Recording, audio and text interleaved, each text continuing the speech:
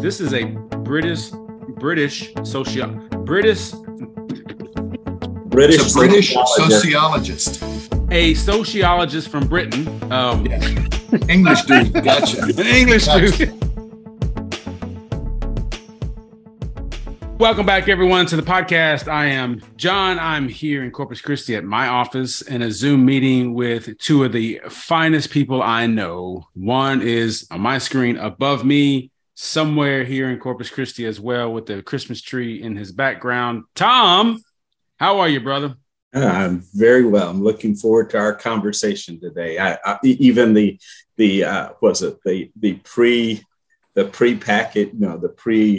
can't even think of what the preview? Word is.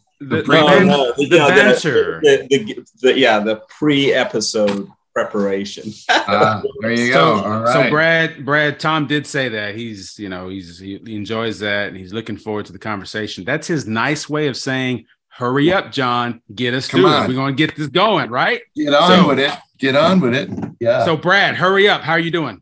I'm good. Okay, good. Now let me share a story with you. I do want to share a story with you because I think it can be, I don't know if it's a good introduction or not. Tell me what you would do, guys, if you're driving along and you see a FedEx or UPS driver, a truck, and you see the driver either get off or from the truck just start throwing things out of the truck and take off. What would you do, Tom? Well, first of all, it reminds me of the time when somebody would have seen a Bell Southwest Bell telephone guy suddenly jump out of his van and drop his pants, and that was me. And there was a wasp about 2 inches long in my pants. So it was a very public highway. I mean, it was like almost interstate kind of thing. But so what would I do? First thing I'd do is probably get on my phone. Brad, me too. Yeah, I would call 911. 911. Brad, what would you do? Well, if I see somebody throwing packages at the house and just, jumping back in the truck and going, I would call FedEx or UPS or whoever it was. Okay. You guys, you're not the heroes we need. Somebody would be videoing it. I know that, and put it all over the internet. We need heroes. And so here's what a couple did. This is in Ohio, okay? They're going home from somewhere, and they saw a FedEx driver who looked like he was throwing trash. And when they turned around, the FedEx man was gone. They pulled out to where he was and looked over the side of the guardrail. And there were about 7 packages laying out that the guy just dumped over the railing. I don't know what time this was. My imagination tells me it's towards the end of my shift. I'm ready to go home. Let's just get rid of the package. Now, They didn't call 911. They didn't call FedEx, at least initially. You know what they started to do, guys? Get the packages? They got the packages and deliver them. Yeah. Oh, really? Okay. These are the holiday heroes we need. Okay. See, in listening to that, I'm going, that guy stole the truck, and now he's getting rid of he's trying to pick up speed. I don't know. Yeah, those big packages, those cards and everything. Yeah, man, I don't know. Now, they did contact FedEx, and they started contacting all the people, try to find numbers and everything. And it says here in the article, like one person was like, well, I don't really believe this. I didn't believe it was happening until they actually showed up and delivered the package. And so wow. I don't know if I would have thought to have done that.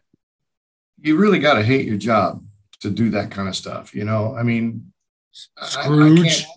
I can't see, as well as FedEx and UPS track their packages, whose truck it was on, who was driving in that shift. Why would you even think of that? This is, but then again, you really got to hate your job to even care about something like that. But wow. Oh, let me get up and track my package. It's on the side of a bridge. Okay, good. It might have been date night. Will never be delivered. Right. Yeah. It's date night. He's in a hurry. That's right. Or maybe he had an interesting podcast he was really trying to get to, and he wanted to hurry up and get there. Maybe that was it too, right? You got to get your priorities right, man. You got to get your priorities right. So anyway, to the couple in Ohio who saw the packages on the side of the road and decided to deliver them, hats off to you. We appreciate you. You inspire me. Now, I think my first thought is going to be, if I ever see that happen, besides thinking to myself, what is that dude doing? I think my next thought is going to be, I need to go deliver those packages. As long as they're local. Let's not get crazy. I mean, Santa has his sleigh and everything, but he didn't have to pay for gas. So this is true. Yeah. Deer pellets, and that's about it, right? That's it. Deer food. Oats. Mm-hmm. All right, so oats, yeah. Because he wants a bag of oats. What's a bag of oats? Yeah. All right, so here's what Tom's ready to talk about.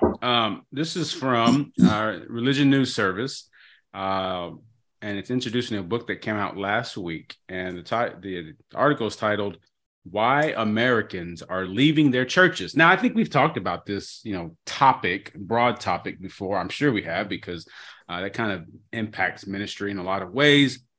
But this book, interesting for a couple of reasons. One that you guys picked up on, like this is a British sociologist, a sociologist from Britain. English dude, gotcha. An English dude, gotcha. A British sociologist. Thank you. Wanted to look at this growing trend in American churches.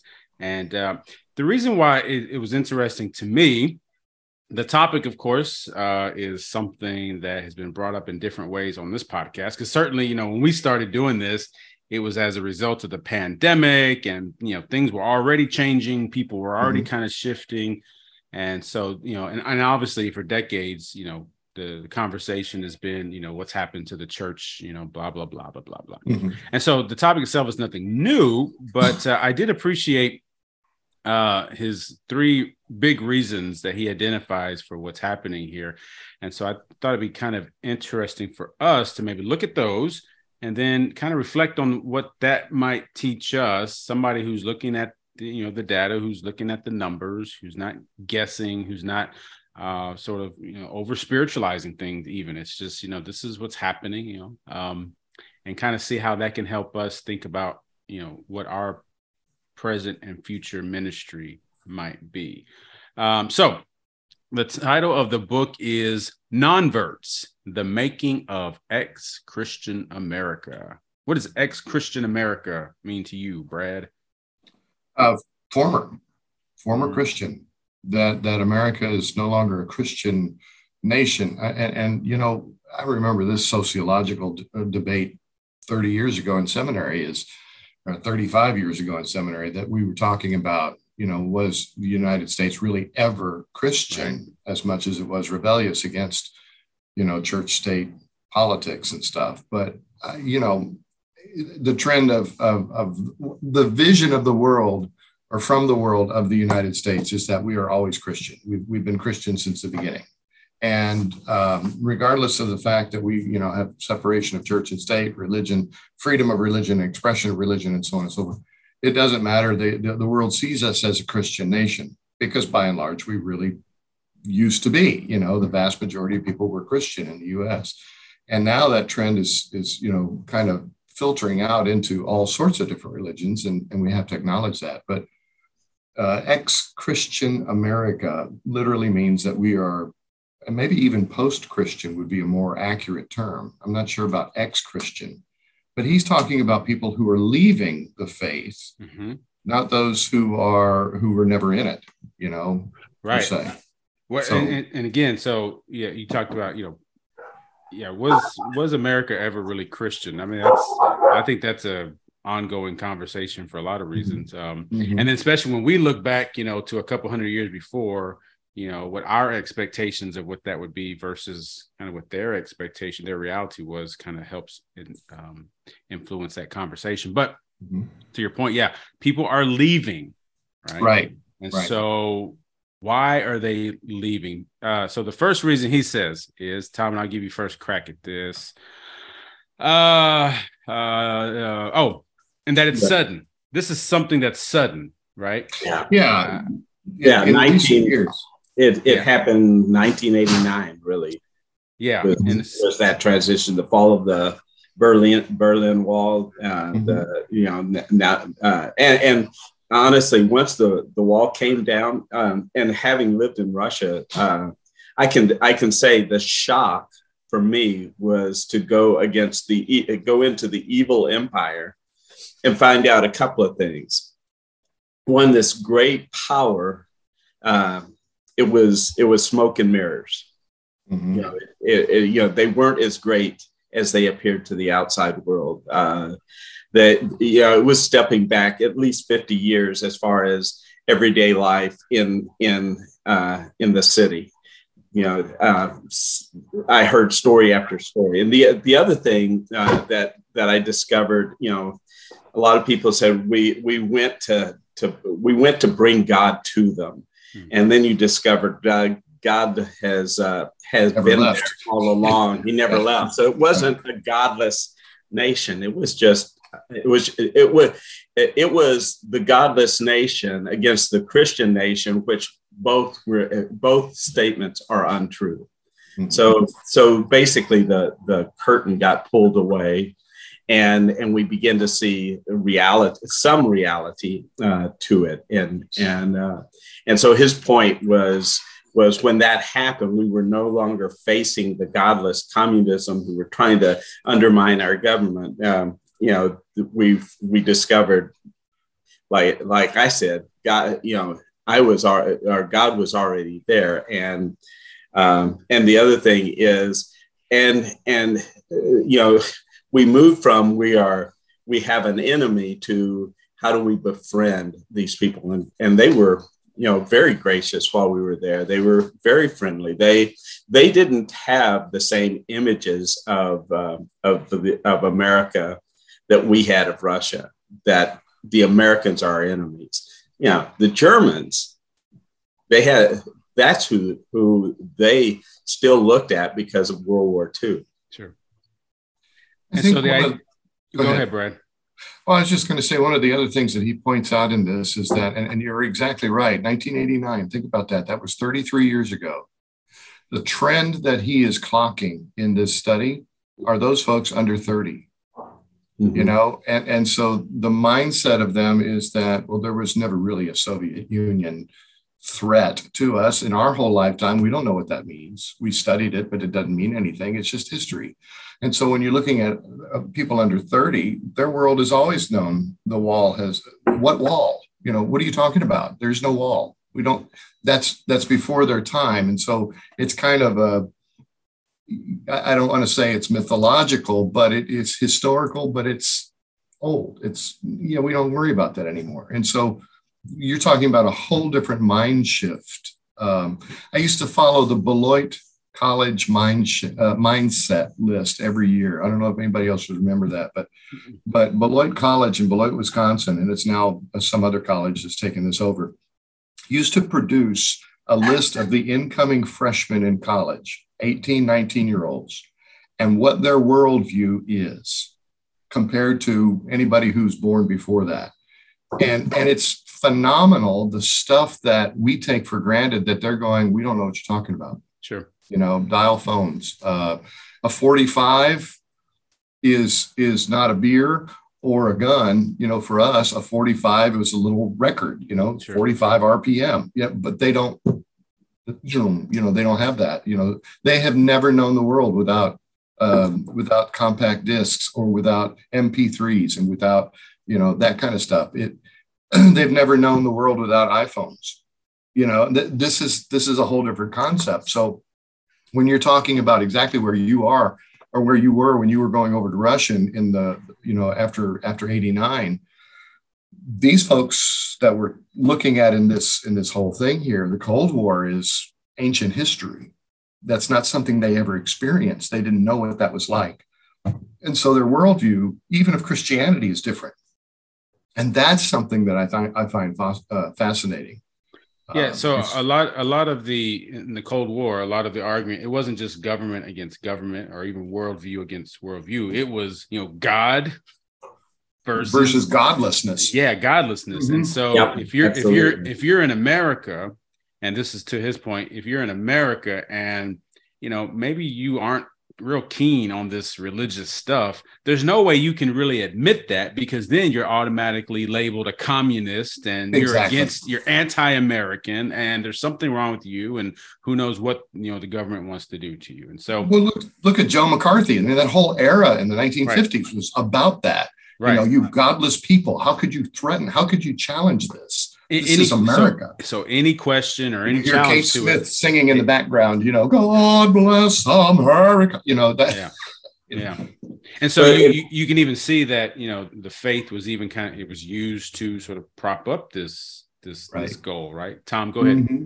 Well, I was going to say what's interesting, having read before we went to Russia, some, just kind of an overview of the thinking of Russian people.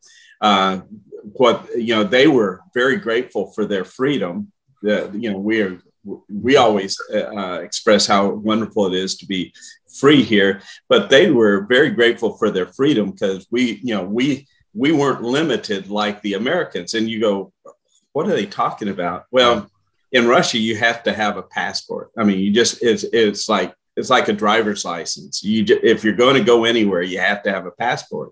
I mean, they had checkpoints as you left the city, and you show them your passport, and then you go on. We didn't have passports, therefore we couldn't travel. We couldn't go anywhere. We had to stay in our city because we didn't have passports. The idea of not having passports was beyond their imagination. Sure. So the same thing for us. Is we at that time had a view of what Russia was like, and then when the curtain fell, literally the Iron Curtain fell because there was a wall, and that wall came down, and we saw on the other side of the wall, and everything changed for both sides of that wall. And so now that, that sense of, God versus ungodly, that was kind of held together by, the wall and everything that went with it. Now that that's been gone, like you said, you have an entire generation, people that's just foreign to them. And so now if you have these doubts about faith, about church life, whatever, I mean, now you're not un-American if you share that. Now you're not you're not evil. It's just now you can share that in a way you couldn't probably do it before in a couple generations past. So what he's bringing up is that's kind of one of the first big reasons why we see this happening so fast more and more today, that people are able to do that. And it's okay. It's okay to question. It's okay to leave, right? It's okay to not go to church on Sunday morning, where in 1950 or whatever, if you didn't go to Sunday worship, you were looked at a certain way, right? And you couldn't do business. You really couldn't do business. Right. It was a network. It's a networking deal, right? Absolutely. You had to belong to a social club. You had to belong to a social organization like the Lions Club or the Elks Club or the Masons or the whatever.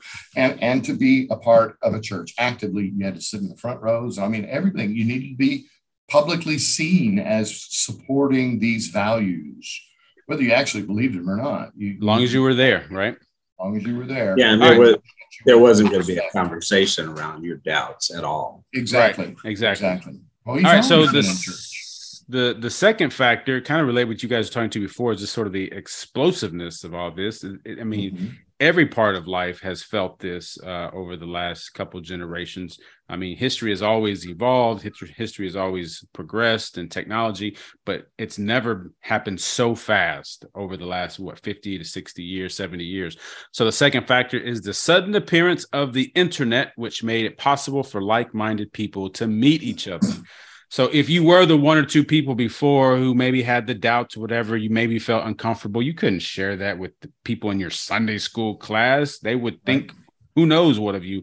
But now that the internet is open to you, I mean, it's so much easier to find people who may share your questions, your doubts, your inclinations, and you can meet with them in ways that you couldn't do before. Yeah, and one of the things I think is, there's something to the detriment of the society when that happens, because what you do is you begin to build silos. And so now the walls aren't a physical wall in Berlin. Now the walls are the chat room that you enter, and you become you gather with people who are like-minded, which is great. I mean, that's part of being the church. But one of the things that's great when you look at the beginnings, the beginning life of the church, this movement of Jesus Christ is Lord, it brought in that diversity. That diversity existed within the context of the church. You have someone who's healed where a demon has been cast out. Mm-hmm. You have someone who's an officer in the military. You have a jailer. You have a rich woman who carries who has a great deal of prestige and influence, and yet she is a follower of Jesus Christ, and they're coming together and centered in Jesus Christ, but they bring in such diversity, and part of that I see it in definitely every election cycle, that we're gathering with like-minded people, and now we've created good and evil. And it depends on which side of the aisle, as the Republicans are the evil, the Democrats are the good, or the Democrats are evil and the Republicans are the savior. I mean, that kind of conversation goes on because now it's safe to gather in your silo, but it's not easy to speak openly and have questions outside of that silo. The fun part about the silo that you're talking about now is that when all of those chat rooms began, you didn't have to do anything to just join it. You just signed up for it and you got in. And now all of a sudden you have to answer these 3 questions before we as administrators will allow you in. That kind of stuff you're seeing more and more of is we're going to make sure that you are just one of us and not, somebody coming in to troll or whatever. That's a big issue for us nowadays is being able to make sure that you are one of us and that kind of stuff. And I think you're right about the politics of it too, is that you have to believe our values. You have to buy into our values if you want to be a part of this group. And it's kind of funny to think, funny not haha, but funny peculiar, to think that the only way that we could have ever done this before was to, join a small secret society or a secret club or something like that, which was always frowned upon. And now, if you're not in one, if you wore white, a lot of white, and all kinds of other things, you had to have a manifesto and this, that, and the other. But I think, even now, if you're not in one of those, what's wrong with you? How do we know who you are? And you have to be identified with something or other. And so when Christians come about and say, you know what, I'm not an elephant or a donkey, I'm not red or blue, I am a cross. And they look at you like, what? What color is that? Yeah. What kind of cross? Is it, and then they, it's interesting that we have to be able to pigeonhole everyone in order to be able to identify and to be able to communicate with them or to avoid them totally. And I forget who makes the point about Jesus. Look at his disciples that he chose, right? You didn't choose me, I chose you. You have, John, who's probably I don't know how you describe him, but anyway, you have this sort of. He's a youngster who is in the family fishing business. Okay, right. So every day we're talking about the Baptist. No, you have John, the disciple whom he James loved. And John. You have Peter, you have and some Andrew. zealots, you have some zealots in there, you have some people that are on fire, you have Judas in there, and yet Jesus brings all those people together. Well, the zealot and the tax collector. You want to talk about 2 absolutely polar opposites. Right. And when they find out the other is a what? You're a zealot, you're a tax collector. Okay, I'm about done with this group here. I'm gonna take him out and clean his clock. This kind of thing going on. Yeah, and Jesus is going, settle down, boys. And so back to the original point, then, so the internet has just made it more accessible to be able to connect with other people that you wouldn't have a chance to, well, I don't know, that's not the best way to say that, to connect with people that think, feel, and see things just like you do, which is actually good. It's a good thing. But Right. then that becomes like you're like you used the word echo chamber, I think, Tom, right? That's all I it didn't becomes. use that, but whoever yeah, did, well, yeah. It's a place the concept. that you can Yeah. bounce your ideas out there, and they come right back to you Right. in 5 different voices. Mm-hmm. And the third factor is actually kind of related to that. He says, in kind of circular logic, the nuns are rising because the nuns are rising. Human beings are herd creatures. And so we tend to do what our neighbors are doing.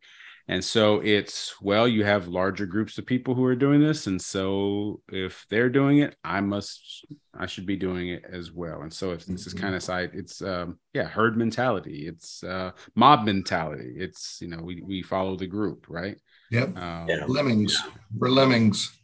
So bringing all that together, let's spend the last few minutes we have, like, I mean, is there any hope for the church against that? I mean, is there anything that we can take from that is helpful for us to consider if we decide that, the church should remain and ministry should be a priority? What do we take from that, Brad?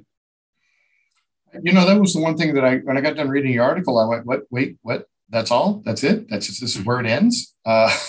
Because I was waiting to hear, okay, so what's the path? What's the path coming forward? And then I went back to the very first paragraph and talked about it being just a statistical analysis. And statistical analyses don't really give you a path forward. They just tell you what the statistics are, right, and give you the ideas of that. So, I was told a long time ago that we in the church have been given a compass. We know the general direction we're supposed to be heading, but we have to figure out the roadmap and, figure out how to get around the obstacles that are before us. And this is what it means to be faithful, is to know that we can't lose sight of the general compass point. God is telling us to move in this direction, but we have to recognize that there are mountains, there are rivers, there are valleys, there are potholes, there are swamps, there are quicksand and all kinds of things that we can get caught up in. We have to figure out how to get through or around or over or under those in such a way that we don't lose sight of the compass point and keep doing that. So I don't know as I have an answer for all of this. I think we keep doing what we're supposed to be doing, and that's a lot of trial and error too. You find out, what is it that God wants us to do? Where is it God wants us to go? Who is it God wants us to speak to? And what's the message that God wants us to bring? And if we're faithful to that, we're no different than every other generation over the last 2 millennia that have been facing these kinds of challenges. Tom, what do we do? Well, one of the things that's interesting in the article that we all at least skimmed, and I skimmed it because you were talking about the 3 points. I saw the 3 points, and I went back and read parts of it in a little bit more detail. And what was interesting is the person who is doing this analysis, first of all, he's British. But the second thing that's important to note is he was a nun. He grew up in a home that was nun. He didn't grow up in a religious environment and be, let's say, fertilized with the gospel. What happened in his life is, he got invited to a meal, and it was by Christian our Catholic Dominican priests, anyway. And to be a part of that meal, you actually had to go to church and participate in Mass and then go. But he was befriended. He was invited to a meal. And in that environment, he suddenly became familiar with what it was to be religious, or to follow the Lord Jesus Christ, or to be a part of a community of faith. And he enjoyed it.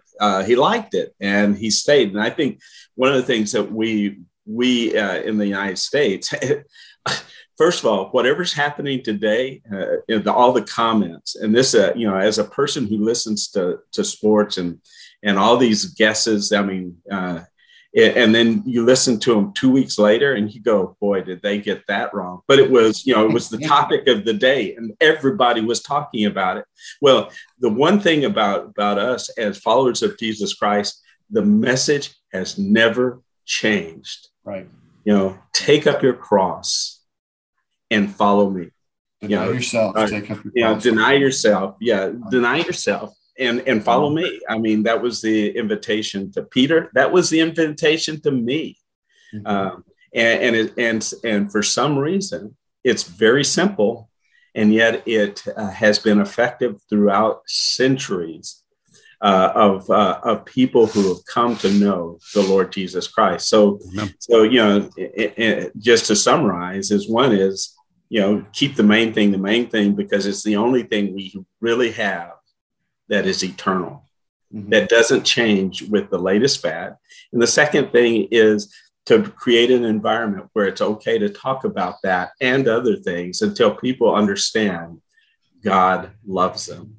One last comment. He said in his article, he began attending Mass. This is what you were just talking about.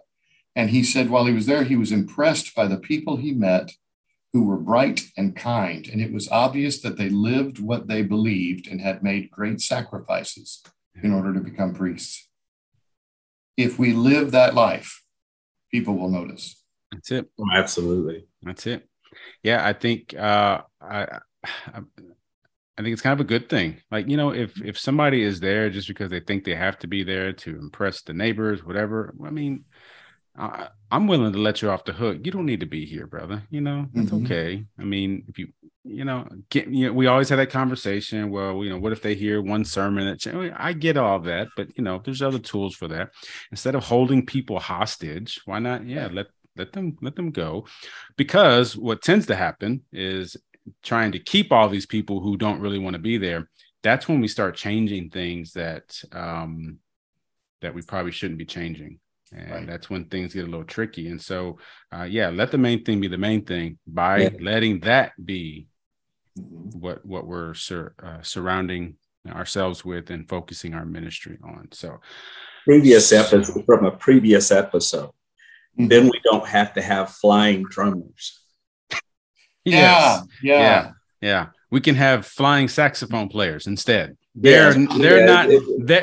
Saxophone players aren't as diva and expensive as drummers are. Let me just tell you that right now. Okay? I just want you to know, I think it should be oboists, because, man, if you can do an oboe sitting still and you can do it on a trapeze, you're good. You are really good. So, yeah.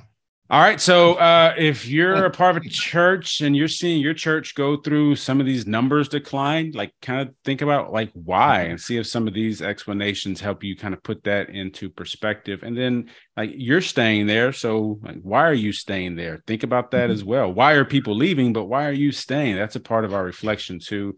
And let's think about how that shapes our ministry and what our priorities are as we move forward. I think that's important for us to do as the church. And if you see a FedEx driver throwing packages to the side of the road, call me.